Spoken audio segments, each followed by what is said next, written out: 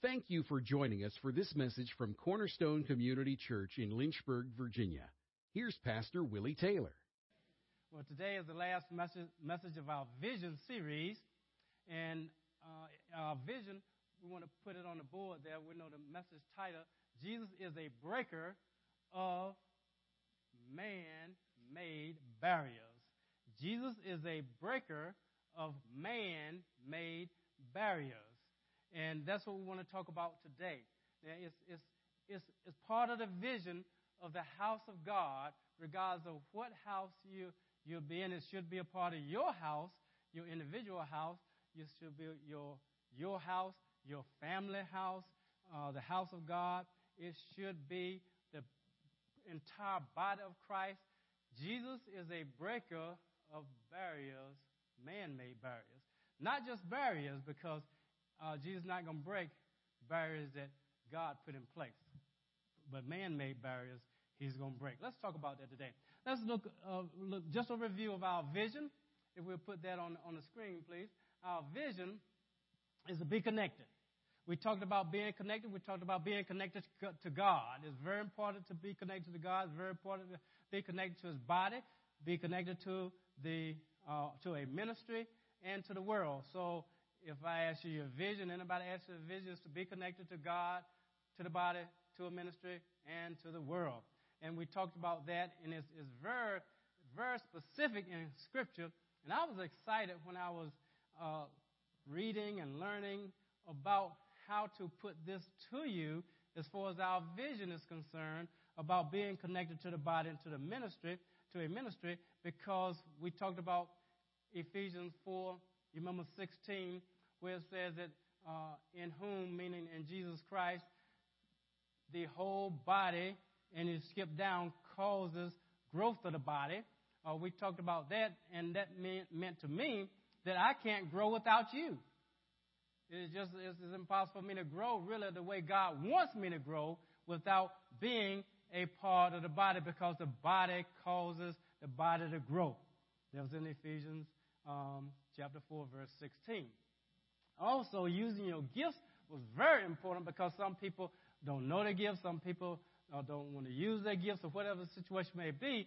But we can't grow either if we're not using our gifts. If we're not each using our gifts, because that's what it said in Ephesians again, 4, verse 16. It says, through whom, meaning Christ, in whom the whole body, we know causes the growth of the body, but it says that the whole body being fitted and held together, being fitted and held together like our joints we talked about, by which every joint supplies. So it means by everybody in the body of Christ is supplying their particular gift according to the effectual working of each individual part. Meaning that you have to really develop your gift. I'm still working on my gift of encouragement, my gift of teaching, my gift of pastoring, shepherding. I'm working on those because God wants us to be very skillful. He wants musicians to be skillful when they play an instrument. He wants singers to be skillful. That's because God is a God of excellence. He is. Everything that God made is excellent. There's no junk in this universe. It just isn't. You just find out, well, why is my room so messy? I keep my room messy or whatever. Why? God is not like that. And the stars not hanging all over everywhere where, you don't know if it might fall. It's not like that. Is it? No. God is a God of order and design, and it's excellent. So when he gives us gifts, those gifts are supposed to be used with excellency. They are. That means according to the effectual working part, causes the growth. So we have to do that, and we talked about that. And last week we talked about being connected to the world. And we said what it was not, and we said what it was. And so that's what we want to end with our vision. That's the vision. Now let's go a little further with that. Within that vision that I gave you, that God gave us, that within that vision is what we want to talk about today. God is a breaker of man-made barriers. He is. Let's see it. Let's look in Revelations. Let's start there. Chapter 5. And I'm going to start in verse 1 and then skip down a little bit.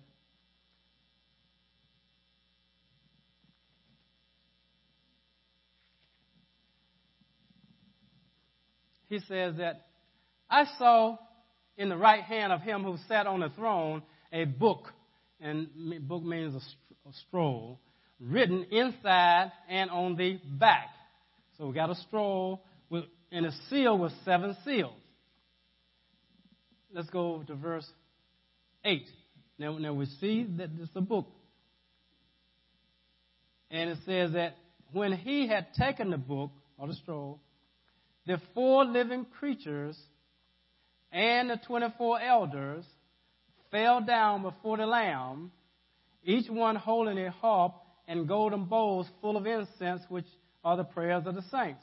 And they sang a new song, saying, Worthy are you to take the book and to break its seals, for you were slain and purchased for God with your blood men from every tribe. A tribe is a race of people, a kindred of people, okay, descended from the same ancestor. From every tribe, it says, and tongue, people who speak in the same language, and people and nation. So from every tribe, from every tongue, from every people and every nation, God has purchased people. That's exciting, isn't it? That's exciting. Now, gives me a picture. It gives me a picture of what it's like in heaven. It gives me a picture of what God is doing on the earth. It gives me a picture of what it's going to be like when we gather together there. There are not going to be barriers that's put up between nations, between tongues, between tribes, between people. There are not going to be barriers that's up. That's what that tells me. I don't know what it tells you, but that's what it tells me. Now, so that's pretty good. That gives me some indication, because this is a revelation of what Jesus says the body of Christ is like. Let's go over to chapter 7 of the same Revelations, chapter 7, and we want to look in verse 9. Let's start there. It says that after these things I looked, and behold, a great multitude. It just didn't say a multitude. A great multitude which no one could count. No one. Now, we're pretty intelligent. Most of us can count up to 100, and probably we can go a little further, and we can keep going, we can keep going, we can keep going. When we get past the trillions, I don't know what's the next thing. What's the next thing after trillions? Quadrillion? Okay, all right. We got a smart one here. Praise God, you know. He said no. That means it's got to be more than that, right? Because somebody can count a trillion, right? So that means that, how many is it then, if no one can count them? It says, from every nation, all tribes and peoples and tongues standing before the throne and before the Lamb. Ooh, my goodness gracious. Do you hear what he's talking about here? He's saying that there is no segregation in heaven. Can we say amen? There's no segregation. And we're not going to have, forced busing in heaven, where you bust this tribe over, for the congregational meeting. No. This is God giving us a picture of what heaven is like, and is standing before the throne and before the Lamb, clothed in white robes, and palm branches was in their hands. Ooh-wee. And they just cried out, with a loud voice saying, salvation to our God who sits on the throne and to the Lamb. So we see every tribe, every nation, every tongue, every people, all just standing there, and they are before God, before Jesus Christ, and they are just crying out and just talking about glory and worthy is the Lamb of God. That's a marvelous picture. A marvelous picture. Well, have you ever prayed the Lord's Prayer and said, thy will be done on earth as it is in heaven? Are we just praying that just because it's written and just because I memorized this when I was little, so I know I'm supposed to pray this, but I don't know what it really means. I hope that it's not going to be on earth like it is in heaven, because after all, I don't want, I don't think we can get the Democrats and the Republicans together. Come on, I don't believe, if we're praying, if everybody's praying, thy will be done on earth as it is in heaven, I wonder, does God want all this segregation that's going on Sunday mornings? I wonder, does he want that because we're saying that, wait a minute, we are of this tongue, so therefore I want to be just with my Spanish brothers and sisters. I want to be with just my Korean brothers and sisters. I want to be with just my, German-speaking brothers and sisters. I want to be, come on now, does he want that? In heaven, is it going to be that? Not from what we read. It's not going to be that way. So I believe that the vision of God for his body within any vision that any church would have. You can simplify it to love God, love people, love the world. But you know we can't love the world not that way, because to love the world is you can't love God. But regardless of what the vision is, how simple it is, it's still going to have within it breaking barriers. It's going to have it. Jesus is a barrier breaker. He breaks barriers. So it can't be that. So I wonder, then God, when I came to this church, I said, well, this is okay. I started finding out as I started reading the scripture and being taught and learned and all that stuff. I said, well, I wanted to be in church, in my house, in the household of God, where there are no barriers up. Because Jesus is a barrier breaker. I don't want to not invite people over because they are of one tongue or one nationality or one race. I don't want to do that. I don't want to do that. I want to be exposed to a lot of people, and I want my children to be exposed to a lot of different people, because that's what I see in heaven. I don't want to make statements in my house when looking at TV, looking at something, and say, well, this is this, they are this way, they are that way. We don't want to say they and them, because there's no such thing as they and them. It's us. It's us. I don't care how you want to, as my wife says, slice it or dice it. It's going to be Adam and Eve. Everybody came from Adam and Eve.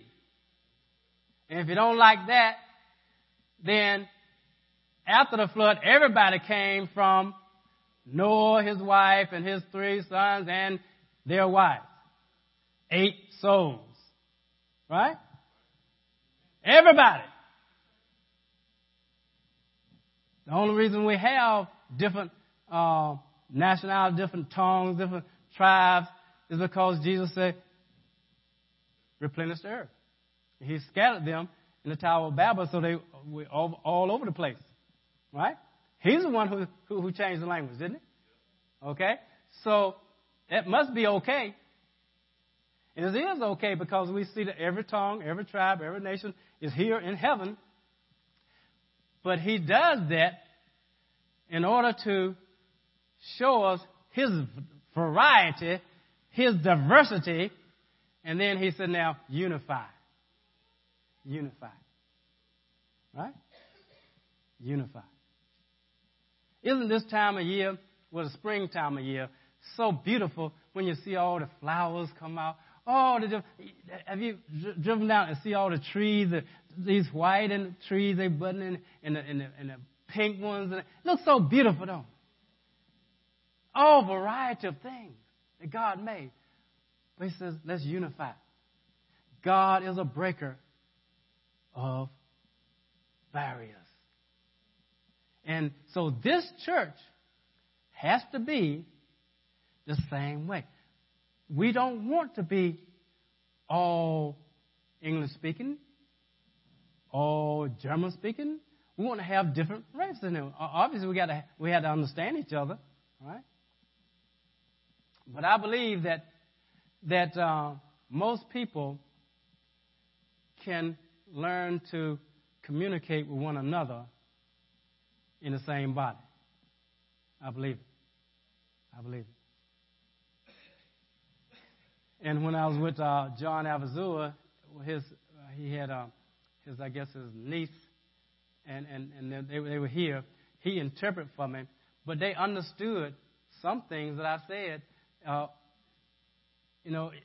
Everybody understands a smile. You know that? Everybody. You can learn to communicate. I believe God wants it that way. Let's look at what God said in Romans chapter 4. Let's go there.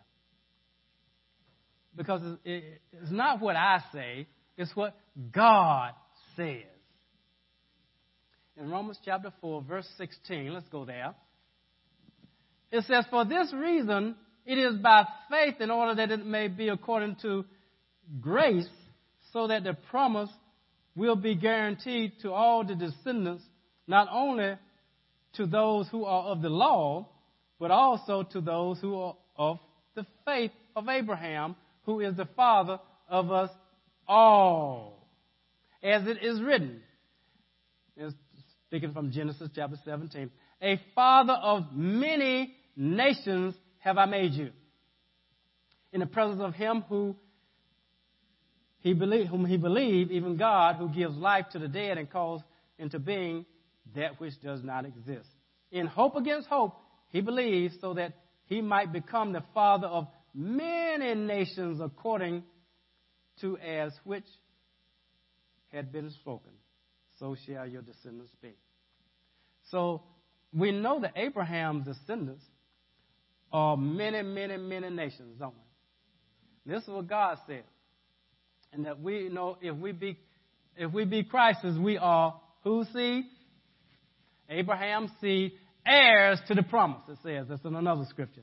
It's very important for us to know that all of us, if we are of faith in Jesus Christ, we are from Abraham. Now, let's go to see what Jesus did. We know what God said. What did Jesus do? Because he's our example. He's the head of the body. Let's look at that in the Gospel of John, chapter 4. Let's go to verse 1.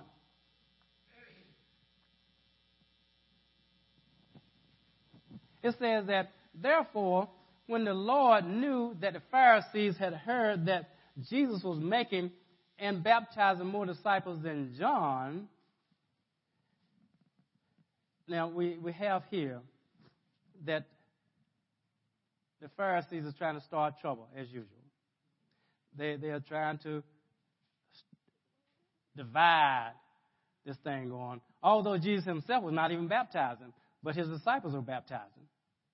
But in order to keep down all this what's going on, all this stuff, he left Judea and went again to Galilee. And he passed, and it says in verse 4, and he had to pass through Samaria. Now, we know that from the historical reading and studying, we know that the Samaritans were hated by the Jews because the Samaritans, they figured, were a half-breed. They were not real Jews. They were mixed in with heathen from way back. They knew that, and the Samaritans wanted to say, well, we are just like you. They say, you're not just like us. And matter of fact, I don't like you. And matter of fact, if I got to go from Judea to Galilee, I'm not even coming through Samaria. I'm going to go around and go up north and then come crossover. I'm going to ignore Samaria. Right. Yeah. Yeah. Oh, yeah. But how many know that Jesus is a breaker of man-made barriers? Jesus knew that it's going to come a time where he's going to have to demonstrate what he wants his disciples doing. This is just one instance we're talking about here. So he said, I got to pass through Samaria. I got to pass through Samaria. Why does he have to pass through Samaria? Okay, we'll go, but let's hope we don't see anybody when we go through. Let's hope we don't see anybody. So he came to the city of Samaria called Sychar, near a parcel of ground that Jacob gave to his son Joseph. Now you can imagine this is a lot of history going on, in Jesus' mind here. This is rich territory here. Jacob was there. Okay, it says, and Jacob's well was there. So Jesus, being wearied from his journey, now how does Jesus get weary from in the journey? Because wasn't he God? But he was all man, wasn't he? As well as all God. So his body gets tired, doesn't it? So his body got tired. He said, okay, look. Now, how many know that even though it says he was weary, how many know that he could have kept going if he wanted to, right? But he had a purpose. See, vision gives you direction. It gives you a purpose. It also gives you perseverance. Because if I have a vision for something, I can keep at it. I can keep at it. I don't have to get tired and worry and give up because I have a vision that I'm not there yet. And so Jesus, he didn't go anywhere. He didn't say anything unless his father told him to say it and told him to go. So he has a vision. Okay, I got to, all nations, I got to break down these barrier walls. So let's go here. And then, okay, now, this is the spot. This is the spot. Okay, I'm tired in a way, but I could go on. Let's sit down right here. Sit down right here. By the well, let's sit down. Divine appointment, right? It says here that he was sitting thus by the well. It was about the 6th hour, and it's noontime. Okay, so here's what's happening. There came a woman of Samaria to draw water. And Jesus said to her, give me a drink. Now, she knows. She knows by his dress and by his and probably complexion and things. She knows that, hey, this is a Jewish man here. She could have said, you get up and get your own water. You ought to be getting me water. I'm a lady. You ought to be getting me water. Right? She didn't say that, did she?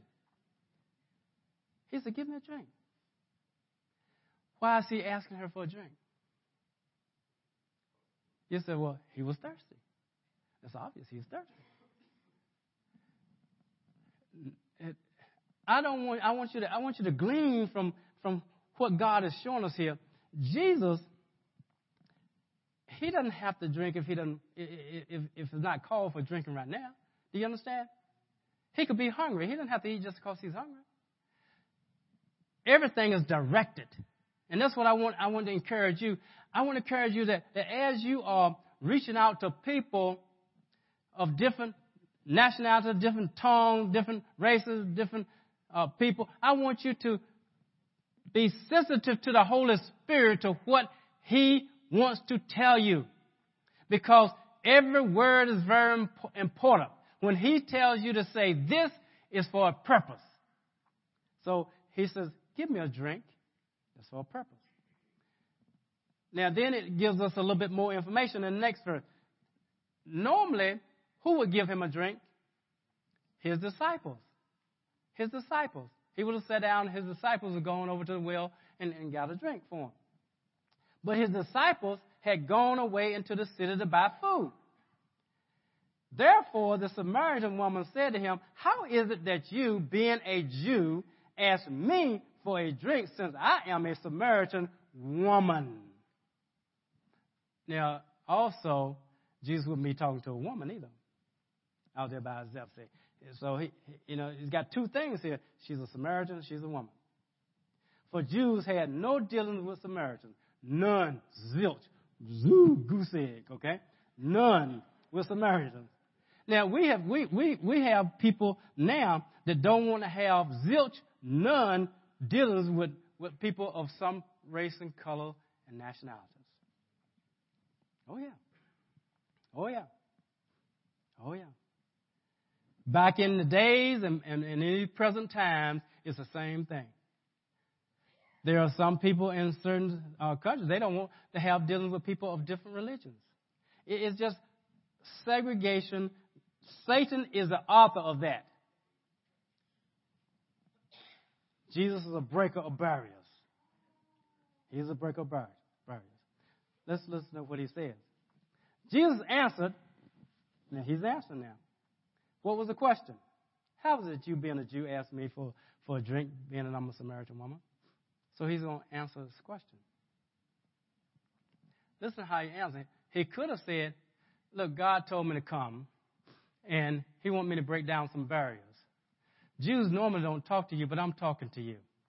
I'm talking to you, even though you are hated by us, I'm going to talk to you. He didn't say that. Matter of fact, did he really answer her question? This is what he said. If you knew the gift of God and who it was who was saying to you, give me a drink, you would have asked him, and he would have given you living water. Oh, now he's introducing something here. He didn't say, I would have given you a drink of water.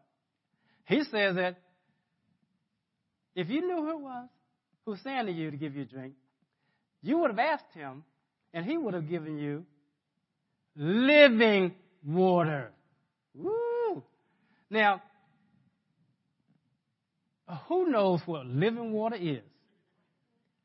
Right? If somebody said that to you, if somebody you went to the store and said, hey, I want a bottle of water. Do you want living water or do you want dead water? You know? Right? No. That's about how it sounded to her. So, and now, see, every word that he's saying is directed to bring about a certain response. Because he's headed somewhere with this conversation. See? So she says to him, what's normal? Sir. Now, let's go back a little bit. When she says, sir, you have nothing to draw with, it went right over her head that he said something about living water, but he's a Jew. He probably doesn't even. He probably tired, been sunstroke. I mean, no telling what he is. He's talking about something living water. That water is just dead as a doornail. But he's probably just thinking that he could give me a drink, but he can't give me a drink because he doesn't have a bucket. He doesn't have a rope. He doesn't have nothing to drop the water down. How he gonna give me a drink? Isn't that what was said? She said, sir, you have nothing to draw with, and the well is deep. So you just can't drop a bucket with no rope in it. The bucket not going to come back. So you got to have a rope on this bucket. Okay, so he didn't have that. So she said, the well is deep. Where then do you get that living water? Oh, okay. I'm glad you asked that, Samaritan. So she says that, Let's see whether he answers the question. You are not greater than our father Jacob, so she's still talking. Are you? Who gave us the well and drank of it himself and his sons and his cattle. So she said, we have a rich heritage here. We're talking about Abraham, Isaac, Jacob. This well was Jacob's well. He dug the well. He drank from the well. And you talking about some living water. You're not greater than they are, are you? And Jesus answered and said to her, everyone who drinks of this water will thirst again. I know that. That's why I come every day to get water. But then he says, but whoever drinks of the water that I will give him shall never thirst. But the water that I will give him will become in him a well of water, springing up to eternal life. Oh, my goodness gracious. For us to say something like that, it has to be God, isn't it? Because he's going somewhere with this thing, man. He's talking about the salvation of her soul, isn't he? He's saying, hey, the water you're drinking, you're going to get thirsty every day. But I can give you water, but this water will be in a well in you. You don't have to come out here at noon when no women are around, and so because of you don't want to be around other people, you don't have to come out here by yourself. This well will be in you, and this well will spring up into eternal life. Eternal life. Ooh, okay. The woman said to him, sir, give me this water so that I will not be thirsty, nor come all the way here to draw water. She's thinking not about eternal life, which he said. She's thinking in the natural, isn't she? In the natural. You're going to put a well in me, and I don't have to come out here? I have to come out here all the time. It's a long ways. I have to come out here. Man, give me this water. Put a well inside of me. That'll be good. I might make some money. Have other people draw a well for me. But what I meant, my well, I don't know. He's not talking about that. He said to her, now, you would think Jesus can stay on the subject matter. You would think that, right? You would just think it. He can stay on the subject matter. He gets distracted sometimes. You might seem to be. So he says, go call your husband and come here. Now, what they had to do with give me this water? Huh? Think about it. What does that have to do with give me this water so that I have a well inside of me so that I will never thirst again? What does this have to do with go call your husband? Nothing, does it? Except it does have everything to do with where he's going. With this conversation, why he came.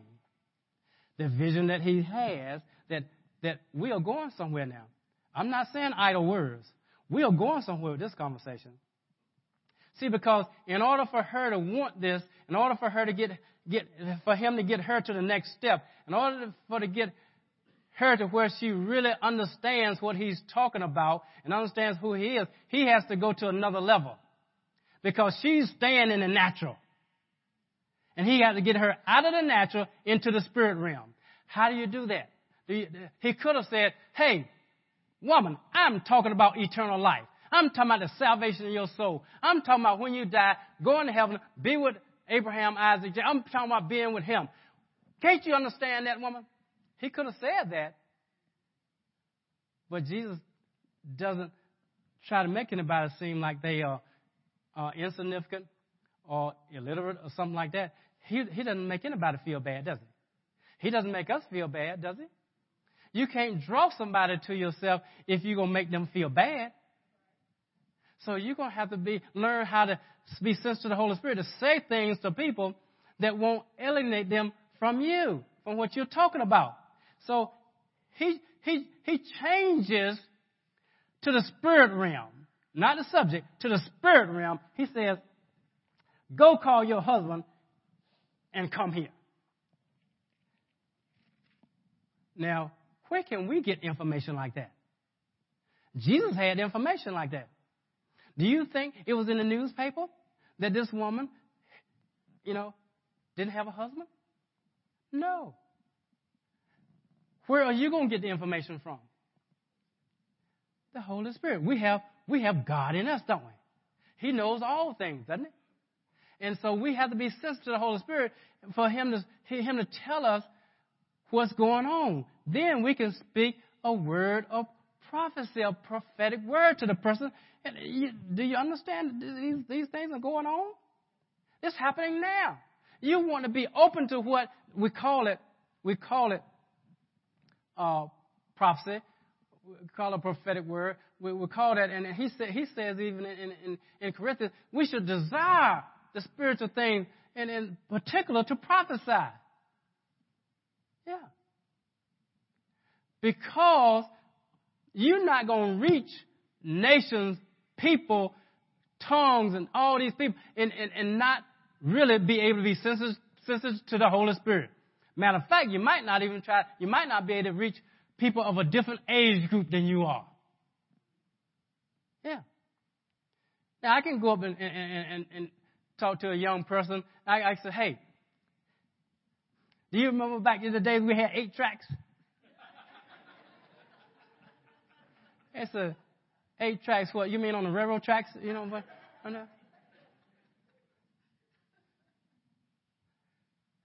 Man, I used to, type on a typewriter, They said, on a who? They don't know nothing about that. They don't know nothing about that. Do they? No. You're going to have to talk their language. So here's Jesus talking his language. So he says that, go call your husband and come here. The woman answered and said, I have no husband. Isn't that great? She told the truth, didn't she? But she didn't want to be embarrassed. She could have told him the whole truth. Hey, I don't have a husband, but I have this man that's living with me, and I'm living in adultery. I'm living in fornication. But see, she didn't say that, did she? She said, I don't have a husband. And if Jesus could have said, oh, okay then, you don't have to go get your husband then. Just go get some of the town people then. No. See, he's going somewhere. He already knew when he asked that question what her situation was. So he says, you have correctly said, I have no husband. For you have had 5 husbands. He's trying to embarrass her. Do you think he's trying to embarrass her? No, because we already know God is good. He doesn't embarrass anybody. So if you ever get a prophetic word or something that you think is from God and it's going to embarrass somebody, it's going to be negative against somebody, thus says the Lord, all y'all going to burn up in hell, in the fire and brimstone. That's not from God. That's not from God. Guarantee you. God doesn't do that, does he? He came to save the lost, didn't he? I've seen some people saying, this is thus said the Lord. I mean, my goodness gracious. That's why when people going to give any words of encouragement, that's what we call words of encouragement, exhortation, comfort. That's the definition of prophetic word. Then they come up and they stand by me, and I'm gonna ask them what you gonna say? What you gonna say? If I don't know them, if I know them, then I know they already been here long enough. They know that they're not coming with no crazy stuff, Because I have to correct it if it is. I have to say, hey, that was not from God. God does not do that. Then it's an embarrassment to the person. So why would I even allow that? It's going to cause embarrassment. So we don't do that. We don't have nobody stand up in the back and give something, and somebody over here say we don't have that. Because it's not in decency, in order. We have a purpose for why we do things. So we can protect the body, right? Okay. Now, so he says, you have said correctly. You have no husband, for you have had 5 husbands, and the one whom you have now is not your husband. This you have said truly. Now, why did he say it? You remember I told you he's moving it to a different level. She doesn't understand this eternal life, so there's no need to go there. So he's taking it to what she understands. Listen to what she said. The woman said, "Hey, sir, I perceive that you are a prophet." Now she's moved to the spiritual realm, say. Oh, okay, yeah. See? That's why he said that. Because there's no way possible for him to know that. He's not from that village. He's not from there. He's a Jew. He's coming through. The only way he know that is that he must be a prophet. They can see things. They know things from God. So the woman said to him, "Sir, I perceive that you are a prophet. Our fathers worship." And now, what does our fathers worship in this mountain got to do with what I just told you? See, she's trying. Have you ever done that to people? You talk to people and they try to tell you how much they know. That's what she's trying to. Our fathers worship in this mountain, and you people say that in Jerusalem is the place where men ought to worship. I'm just as good as you. Hey, we in the spirit too. Oh, okay. So he says, "Woman, believe me, the hour is coming when neither in this mountain nor in Jerusalem will you worship the Father. You worship the Father. You don't know how. You worship what you don't know. We worship what we know. For salvation is the eternal life. You're talking about salvation? Is from the Jews." What does he mean? Of course, Abraham, Isaac, Jacob, all of them. He's talking about the Jewish people there. And Jesus came from that lineage, didn't he? Okay, it says from the Jews because it is his people. But the hour is coming, and now is, and she thought she was a Jew too, for partly, when the true worshipers will worship the Father in spirit and in truth. For such people, the Father seeks to be his worshipers. God is a spirit, and those who worship him must worship him in spirit and truth. The woman said to him, "I know the Messiah, that Messiah is coming, he who is called Christ. When that one comes, he will declare all things to us." Okay, that's good. That's good. So Jesus, what is he going to say there? "I who speak to you am he." Now, the he actually is not in Greek. The he is inserted in your Bible. It should have probably italicized he. But if it doesn't, it's not in the Greek. He's actually saying, "I who speak to you am." And if you take off who speak to you, because it's just defining, the I am. What did God says to Moses? I am. Who shall I say sent you? Tell him I am sent you. I am. He's telling her something. He's telling her something. At this point, his disciples came. And they were amazed that he had been speaking with a woman. You see. Yet, no one said, "What do you seek?" Or, "Why do you speak with her?" So the woman left her water pot. She came to get what? Water. She left the water pot and left the water and went into the city. So the purpose in which he was sent worked, didn't it? Everything he said worked. Because now she's not concerned about no natural water. Is that right? None. She left the water pot. That means she left the water too. And that means that I'm concerned now about this living water. that he's talking about, and I know he's a prophet. Why does she know he's a prophet? Why does she know he's talking about something greater than any little water? Because this man has told me something that nobody could know. So the woman goes away. And she says, after she goes into the city, she says to the men, "Come, see a man who told me all things that I have done. This is not the Christ, is he?" Now, she's learning something, isn't she? She's learning how do I get their ears to stand up? How do I get their attention? First of all, I'm going to tell them, and here's a man who told me everything that I've ever done. Everything. Because these 5 husbands had been over had been over a number of years. Everything that I've done, this man told me this thing. Could he be? Could he be? Just could he be the Christ? And we know the Samaritans, they're looking for Christ to come. They're looking for the Messiah to come. So they went out to the city, and they were coming to him. Meanwhile, the disciples are urging him, "Rabbi, eat. Come on, we went to get the food, man, eat." And he said to them, "I have food to eat that you don't know about." Wow. Because he came to save what? The lost, didn't he? Lost souls. See?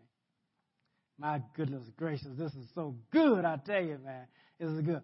And it says that my food is to do the will of him who sent me and accomplish his work. Now, I believe that word is for us too. I believe that, I really truly believe that we should be saying the same thing, that my will, my food, is to do the will of him who sent me. We were all sent according to the Gospel of John, chapter 17. He said, "As you have sent me, so have I sent them." He said in another place, in Corinthians, 2 Corinthians, I think, 5:17 or somewhere, he says that we're new creatures, and he says that we've been given the ministry of reconciliation. We're supposed to be appealing to people as though we were appealing for God, that to be saved. So we have been given something to be going out, and that's our food. If we miss lunch, we just miss lunch. My goodness gracious. Food is we can eat this food anytime, can't we? She could come and get water anytime, but she won't get that living water anytime. That living water came to her at a time where this is a day of salvation. She said, "I'm not going to miss this." And see, so, and she, listen to what he said. "Do not say there are yet 4 months, and then comes the harvest." Because in the natural, you could say that, well, we sowed, and now 4 months later we're going to get a harvest.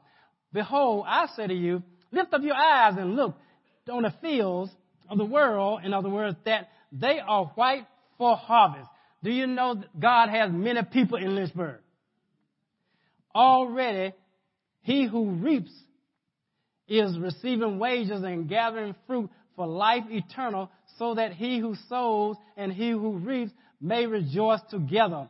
It's not who sows that's important. It's not he who reaps important, because we're all working together to bring forth God's increase. That's what we're all doing. For in this case, the saying is true: one sows and another reaps. I sent you to reap for that which you have not labored. Others have labored, and you have in it their labor. Because there are many people, anybody who it's no need to get excited and not get excited, but there's no need to start bragging because I saved 5 souls. I led 10 people to the Lord. That's great. The angels rejoice. That's great. But who sowed the seeds? Right? We're working together in this thing. See? Nobody can claim nothing, because nobody can be drawn to Jesus unless the Father draws them. So we got to get this pride stuff out of here. Yes, we want to win souls. Yes, we want to win 1 million souls to the Lord. Yes, but it's still somebody sowed, and we're reaping somewhere where we didn't even sow. And it says here, from that city, many of the Samaritans believed in him because of the word of the woman who testified. Do you know your testimony can bring people to the Lord? Just your testimony. You know, man, I'm gonna tell you what happened to me. Tell them your testimony. You don't have to be able to be eloquent and all that. Just tell them your testimony. All she said is that, hey, there's a man that told me everything that I ever did. Could he be the Christ? That's all she said. Then it says here, so when the Samaritans came to Jesus, they were asking him to stay with them, and he stayed there 2 days. Many more believed because of his word. And they were saying to the woman, it is no longer because of what you said that we believe, for we have heard for ourselves and know that this one is indeed the Savior of the world. I said, wow. You know, initially it might be just your testimony that might bring somebody to the threshold, right to Christ here, and then Christ, they hear the word of God, and they say, oh, my goodness gracious, yes, you had a great testimony, but now we see it. We know this is the word of God, so we're going to believe what the word says. Because it's important to believe something that's forever settled in heaven. And the word is forever settled in heaven, isn't it? The moral of the story is that God wants us to do what? Go out, and he wants us to break down barriers. Don't just limit yourself to those people who look like you, those people who sound like you, those people who wear the same type of clothes you wear, who might live in the same type of neighborhood you live in. Don't limit yourself, because Jesus didn't limit himself. You just listen to the voice of the Holy Spirit and go where he says go, and say what he says go, says what he says say. And I believe we're all going to be okay. But we can't be fearful, because he said in Matthew 28, he says, all authority has been given to me. Go, therefore, and make disciples of all nations, didn't he? Baptize them in the name of the Father, Son, and the Holy Spirit, and teaching them all that I have taught you. Teach them to obey everything that I have commanded you. And lo, I will be with you always. That's what he says. So let's do that. Let's do that. Thank you for listening to this message from Pastor Taylor and Cornerstone Community Church. We are located in Lynchburg, Virginia at 525 Old Graves Mill Road. You can find us online at cornerstonelynchburg.com. Contact us by email, cornerstonecom@comcast.net, or call us at 434-847-4796. We pray the Lord bless you and keep you. The Lord make his face shine on you and be gracious to you. The Lord lift up his countenance on you and give you peace.